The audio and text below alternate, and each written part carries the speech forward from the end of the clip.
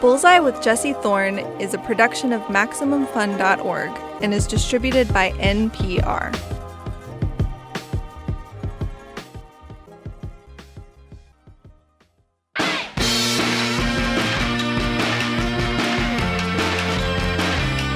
It's Bullseye. I'm Jesse Thorne. First up this week, Richard Jenkins. He's being interviewed by my friend and Jordan Jesse Go co-host Jordan Morris. Richard Jenkins is, of course, an actor. He works a lot, mostly in supporting roles. He played the dead patriarch on 6 Feet Under. Maybe you know him from there. He's also had wonderful parts in Burn After Reading, Step Brothers, and The Shape of Water. He was nominated for Best Supporting Actor at the Oscars for the last one. I guess if you wanted to find a common thread in his roles, it's that he usually plays dads, or at least fatherly types. That's in part because he started acting on screen later in life. He got his first TV roles in his late 20s. He didn't show up on film until his late 30s. He also has a very beautiful voice and a kind of reassuring presence. I mean, what could possibly go wrong with Richard Jenkins as your gentle guide? And so it is with Kajillionaire, his new film. It's directed by Miranda July. Like a lot of Miranda July movies, it's distinctive. It focuses on a family of grifters and con artists. There is, of course, the father, played by our guest Richard Jenkins. His name is Robert. The mother, Teresa, played by Deborah Winger. And their daughter, who they call Old Dolio, played by Evan Rachel Wood. Robert, played by Richard Jenkins, is very, very good at what he does, even when it comes to avoiding paying rent. That wall is a sponge. It's a sponge. This building ought to be condemned, really. We could report it to the Department of Health and Human Services. What? Okay. Just give us till Friday. You'll have 1,500 in cash bills. We'll have it by Friday. Dude, we need little time to get it together. Friday tomorrow? It's tomorrow? Well, I didn't literally mean... I mean, that's just to say, by Friday. It just means end of the week. Next Friday. The one after that. Friday after next. Yeah. 2 weeks. 2 weeks. Richard Jenkins, welcome to Bullseye. Thank you. Nice to be here. So the family in your new movie, Kajillionaire, is... I guess let's just say very unusual. Was there anything at all that reminded them about your own family? God, I hope not. No. It was fairly loveless and or loving. Let's just say people always say that there's no love in the family. It's their idea of love. No, it's. I don't think anybody's family is like this. It's singular. It's Miranda July's brain. That's what this is. Yeah, I mean, speaking of a very singular vision, the movie is very emotionally intense in places, but there's also a lot of just like fun, goofy silliness. I'm thinking specifically about a scene where the family all sits together in a dry hot tub in a hot tub store. Were there any scenes that you remember as being particularly fun to shoot? Yeah, that was fun. That was, there was a couple that are not in the movie. A couple of cons, one about a watch and something else that was fun. It really demonstrated how bad these people were at this. But the scene where we pretend to be a normal family. We go into this guy's house and he's dying, and he says, "Please just act like a family in the other room so I can hear it," which I thought was brilliant. I mean, it was brilliant writing, and Old Dolio starts to see the possibilities of a family, what it could be like, and that was. Yeah, it is a very funny scene, and but very I imagine that one in particular was kind of complicated to act because you are a character who has an unusual worldview doing what they think normal people do. What was it like to get prepared for that scene in particular? Well, we found that we kind of fell into it. I mean, I said, you think I could have a piece of pie too, or cake, whatever it was? It's like for a moment, we were all just kind of there in the living room as a family. And it was, and then it's gone as soon as it's, the next 2 seconds, I say, I think he's dead. But yeah, that was an amazing day to shoot that. I read an interview with Miranda July where she was talking about creating backstories for all of these characters. Mm-hmm. And in the interview, she said your response when she tried to tell you about the backstory she had created was, "Please don't burden me with backstories. I hate backstories." When did you figure out that this wasn't a technique that worked for you? Well, if it's not on the page, if it's not there in the text, in the script, I don't know how to play that. How I felt about my mom. Right. If it's not there, how does that manifest itself in the movie? It's just confusing to me. I mean, unless there's something that I want to create, a physicality or something that, and I don't mind them. They just are not, I just don't find them that useful. And I tell this story many times, but Guillermo del Toro writes 8-9 page backstories for all of the characters. And he writes them, and Miranda writes them because they love these people so much. Mm-hmm. And they have this world in their head of where these people came from and who they were and what. But again, I don't know how to make that work if it's not in the movie. Right. It's just hard. So Guillermo said, you can read it and use it. If you don't want to use it, that's fine. So the next day he said, "Did you read it?" I said, "Yeah." He said, "You going to use it?" And I said, No. I mean, I probably should have said yeah, but so when in the Golden Globes, when I lost, he turned to me and he said, "If you'd used the backstory, you might have won." That is kind of cool that you had this kind of private little Guillermo del Toro short story that was just for you. Yeah, it's amazing. And when you read them, it's like, wow. But I just don't know how it manifests itself in the movie. Now, Michael Stuhlbarg, oh my gosh, he devoured it. He probably would use mine if Michael wants everything. He's just meticulous about this stuff, and it works for him, and he's brilliant. Michael Stuhlbarg's a brilliant actor. So, hey, maybe I'll start using it now that I think about it. Maybe. So Miranda July, she gets really surprising performances out of actors. This movie in particular. Is there something about her style that makes it easier for actors to take chances? I think the way she writes, that's just the whole movie's a chance. It's just not something you see every day. And she's open. She has the movie in her head. She has these people in her head, but she's not unwilling to let you contribute because that's why you're there. And it becomes a true collaboration. It really is fun to work that way with her. I think it's the first movie she wasn't in herself. So that was a different story for her and a different way to work. I kept thinking, geez, I'm going to be fascinated to see this movie. I want to, because there's the movie that you have in your head, the movie you write, then the movie you shoot, and the movie you edit. They're never the same. Right. And this is Old Dolio's movie. This is who the movie is for. This is her movie. And part of her journey was this family, and I wanted to see what it looked like on screen. Yeah, this movie, it's interesting. It kind of takes place in a heightened reality where some things are kind of silly and some things are kind of off. Is that something you think about when you're creating a character? Like what version of the world does this take place in? Well, it can be, but it didn't for me. I saw them as real people, and I always thought Robert thought this is the best way to raise a child. The way, this family, these two adults, this is the way they deal with the world to make it possible for them to exist. And, they tried another way and it didn't work. They tried the straight and narrow, and that just is not who they are. So whether they're successful or not at this, it just seems to be the only way they can function in the world. We all find our own ways to function. That's the way that these two have found, is becoming these horrible grifters.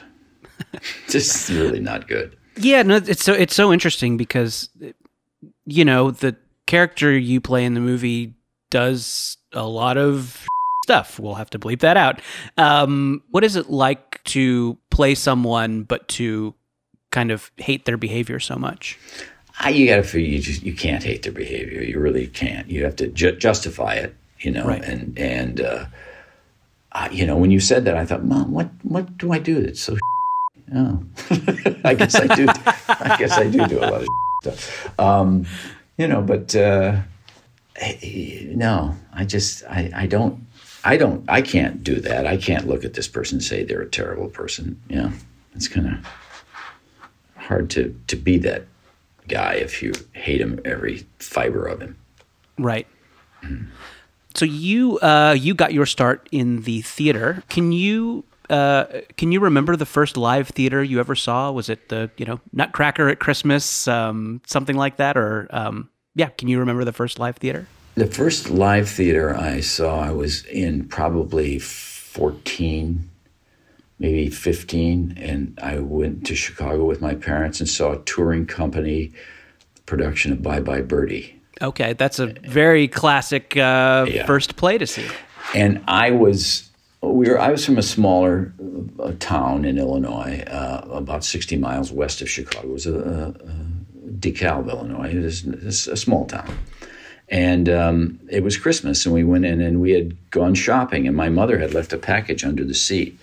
And we were leaving the theater. She said, "Oh, I forgot the package." So I went back in, and they were having understudy rehearsals or something. I assume that's what they were. I didn't know what they were at the time. And all of these young kids in the show, they looked young to me, and they were on stage horsing around, having fun. And I stood there and stared at them and like, how do you? Look at this. And I remember that's my first experience with theater. I mean, obviously, you were kind of drawn to it from the get-go, and it sounds like you were kind of drawn to the work part of it. Like watching those people at a rehearsal was captivating in its own way. They were having fun, you know. They were having, and it's like I just saw the production, and it was amazing to me to see that, you know. But you know, it was started with me, film. I went to the movies. I didn't go to theater. I saw a movie, and I would go to the movies, and just the same thing. It's like, how do you do that? What is that? Where do these people come from? You know? Right. So, but it was all a mystery and exciting, and I had no experience in it, but I did know that I wanted to do it. I don't know why. I don't know where it comes from. I don't know, but it was just, this is what I want to do. So you went on to be part of and to direct a theater company. Did you eventually get to do Hamlet or other Shakespeare?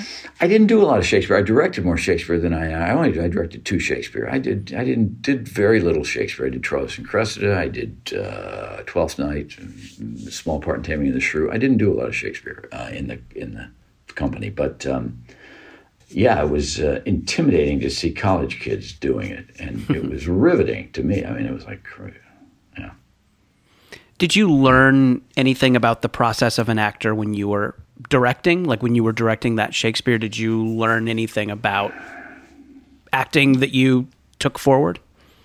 I learned I can hurt people. I can hurt a performance a lot easier than I can help one.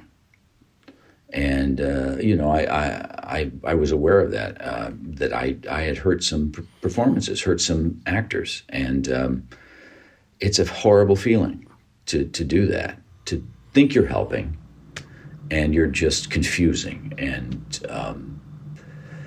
you realize that maybe you have a lot to learn. So that was part of it. So you transitioned from theater to film a little later in your career than a lot of actors. I did everything later than most people. So. So do you remember that first film role? Well, I remember. Well, it's kind of weird. I did some television. I did small parts on the Theater in America on PBS. I was just had small parts in plays that we did at Trinity Rep that we put on film, and I didn't really consider that film acting. I didn't do much, but the first, I did an independent film, a Horton Foote movie called On Valentine's Day. And as I recall, that's the first time I just fell in love with being in movies and being able to be in the place where it's happening, in the room where it happens. You're there. It's not a set. It's just there. And I just loved that. And then the first studio movie that I did with a nice part was The Witches of Eastwick, and I was again a neophyte, and that was amazing. We'll finish up with Richard Jenkins in a minute. After the break, Richard Jenkins tells us about his first job out of high school and why he wasn't very good at it. It's Bullseye from MaximumFun.org and NPR. This message comes from NPR sponsor Microsoft Teams. Now there are more ways to be a team with Microsoft Teams. Bring everyone together in one space with a new virtual room. Collaborate live, drawing, sharing, and building ideas with everyone on the same page. And make sure more of your team is seen and heard with up to 49 people on screen at once. Learn more about all the newest Teams features at Microsoft.com/Teams. I'm Rodney Carmichael. I'm Sydney Madden. And on our new podcast, Louder Than a Riot, we trace the collision of rhyme and punishment in America. We were hunted by police. We were literally physically hunted. You'd be standing on the corner, drug squad would pull up, everybody would run. New from NPR Music. Listen to Louder Than a Riot. Video games. Video games. Video games. You like them? Maybe you wish you had more time for them? Maybe you want to know the best ones to play? Maybe you want to know what happens to Mario when he dies? In that case, you should check out Triple Click. It's a podcast about video games. A podcast about video games? But I don't have time for that. Sure you do. Once a week, kick back as 3 video game experts give you everything from critical takes on the hottest new releases to scoops, interviews, and explanations about how video games work, to fascinating and sometimes weird stories about the games we love. Triple Click is hosted by me, Kirk Hamilton. Me, Jason Schreier. And me, Maddie Myers. You can find Triple Click wherever you get your podcasts and listen at MaximumFun.org. Bye.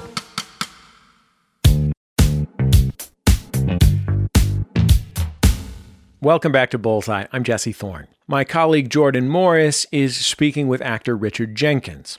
Jenkins stars alongside Evan Rachel Wood in the new movie Kajillionaire. He's also the star of the new film The Last Shift, where he plays a guy who's worked at a burger joint for almost 4 decades. Anyway, let's get back into his conversation with Jordan Morris. You've made a couple of movies with people from the world of sketch comedy and improv, which is different than the training you had. When you're shooting a scene with, like, Will Ferrell, can you tell that you and him have had very different kinds of training? No, not really. I mean, it's when you're in a movie with Will, it's like I watched them. I watched Will and John Riley. These guys are just, they're unstoppable. I mean, and guys like Adam Scott, and it's just a whole other way of working. If you come from the theater, you have the text, and it's your job to figure it out and make it come to life. Mm-hmm. And so you go into a movie, and but sometimes that's not what's required. It's required that you find other things, and it teaches a freedom and. Don't make decisions. Quit coming to conclusions here. Let's just open this up and see where it goes. Trust yourself. You really have to trust yourself. And with somebody like Adam McKay, who directed Step Brothers, you never feel you can, even though you may say something so stupid, you never feel that it's a problem or that they're rolling their eyes. Even if they are, you don't see it. You really, it's a safe place to try to have fun. And I think that's important with a movie like Step Brothers and working in that world. You have to feel safe. Did it feel uncomfortable at first working on a movie where people are more loosey-goose about the script? No, not really. I mean, you kind of marvel at it is what I was doing. I mean, and you kind of watch them and you're, oh, I'm in this scene. Okay. But it's amazing. It's an incredible process, and it was fun. It didn't take me long to jump in there and have as much fun as I did. As I think I said to Mary Steenburgen, I think we're having too much fun here. It comes across. It really comes across in that movie. When I was a little boy, I always wanted to be a dinosaur. I wanted to be a Tyrannosaurus Rex more than anything in the world. I made my arms short, and I roamed the backyard, and I chased the neighborhood cats, and I growled, and I roared. Everybody knew me and was afraid of me. And then one day my dad said, "Bobby, you're 17. It's time to throw childish things aside." And I said, "Okay, Pop." But he didn't really say that. He said, "Stop being a dinosaur and get a job." But I thought to myself, I'll go to medical school, I'll practice for a little while, and then I'll come back to it. Dad, how's that a skill? But I forgot how to do it. You're human. You could never be a dinosaur. Yeah. Hey, I lost it. Well, Dad, what's the point? Yeah. The point is, don't lose your dinosaur. In your other new movie that we're talking about today, The Last Shift, you play a fast food employee. I was wondering if you ever personally worked in food service or anything that's kind of similar to, a minimum wage fast food job. I made pizzas when I was in high school. Okay. But it was really different because it was this is back 1964, 63.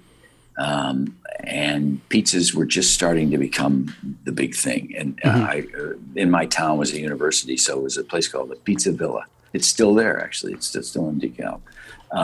Still got great pizza. But it was a lot of my friends worked there too, so it was kind of a hangout. So it was, it wasn't really like a job. It was fun. The director of The Last Shift comes from the world of documentaries. Yeah. Was his style different because he typically works in nonfiction? Well, he wanted something. Again, he wanted it to look like the camera was kind of window peeping and not, he didn't want you to be aware of the camera. I think I'm speaking for Andrew, so I really have to be careful because I'm not sure. But that's the impression I got, is that he didn't want a camera move or something that you all of a sudden you're made aware that this is a move, that something's happening with the camera, and he just wanted to seem like you were looking in somebody's window. That was my impression. It is a very naturalistic movie, and the locations in the movie are very everyday. It is not glamorous at all. No, it isn't. And it's. I guess one of those things when you read it, you just go, geez, I want to do this. I really want to do this. I want to play this guy. I don't know what he is yet, but I just want to play him. And it was really fun. The characters in the Last Shift are having some really difficult, challenging conversations about society and about race in particular. Are those kinds of scenes hard to shoot when big issues like that are part of the text? No. We just kind of figure, where would it go? Where would this go? Let's just see where this goes. And I think we waited a while to shoot those scenes. Until kind of in the script where it was, we got to know each other a little bit, and it seems like maybe this is the time to talk about something like this on Javon's part, and let's just see where it goes, and yeah. But no, it wasn't hard to do. It was a little uncomfortable, but. They don't seem like they're coming out of a writer who has a thesis. It does just seem like the hearts of these characters are coming out. I don't know. I thought I was impressed with how natural and kind of non-judgmental those scenes were. Yeah, and Andrew is not. He's not. You know, it's that thing of somebody, you know, he has more in common with Jovan than he has with anybody else, you know, but he just doesn't get it. He doesn't see it, you know, he's not a bad man. I mean, he's a racist. He is a racist. But if you see him in the context of this thing, he could have been something else. He could have been somebody else if he had a little different life, you know. And here's a chance for him to be something else, and he doesn't take it. He doesn't have the tools or the wherewithal to take it. He doesn't. But you know, I think at the same time he knows he was wrong, but it's not in him now at this time in his life. He just doesn't have the tools to do it. Richard Jenkins, thank you so much for joining us on Bullseye. It was my pleasure. Thanks for having me. Richard Jenkins. His two newest movies are Kajillionaire and The Last Shift. His interviewer, Jordan Morris, is also a TV comedy writer and podcaster. He's my co-host on the comedy podcast Jordan Jesse Go. He also created the scripted sci-fi podcast Bubble, which has just been announced as a graphic novel. And you can see his jokes on the wonderful Disney Plus Alien Muppet show, Earth to Ned. That's the end of another episode of Bullseye. Bullseye is produced out of the homes of me and the staff of Maximum Fun in and around greater Los Angeles, California, where my daughter deemed our backyard balance beam not high enough. So I went on a popular e-commerce website and ordered a higher balance beam. Can't go anywhere. It's 2020. The show is produced by Speaking Into Microphones. Our producer is Kevin Ferguson. Jesus Ambrosio and Jordan Cowling are our associate producers. We get help from Casey O'Brien. Our interstitial music is by Dan Wally, also known as DJW. Our theme song is by The Go Team. Thanks to them and their label Memphis Industries for letting us use it. You can keep up with the show on Facebook, on Twitter, on YouTube. Just search for Bullseye with Jesse Thorne. And I think that's about it. Just remember, all great radio hosts have a signature sign-off. Bullseye with Jesse Thorne is a production of MaximumFun.org and is distributed by NPR.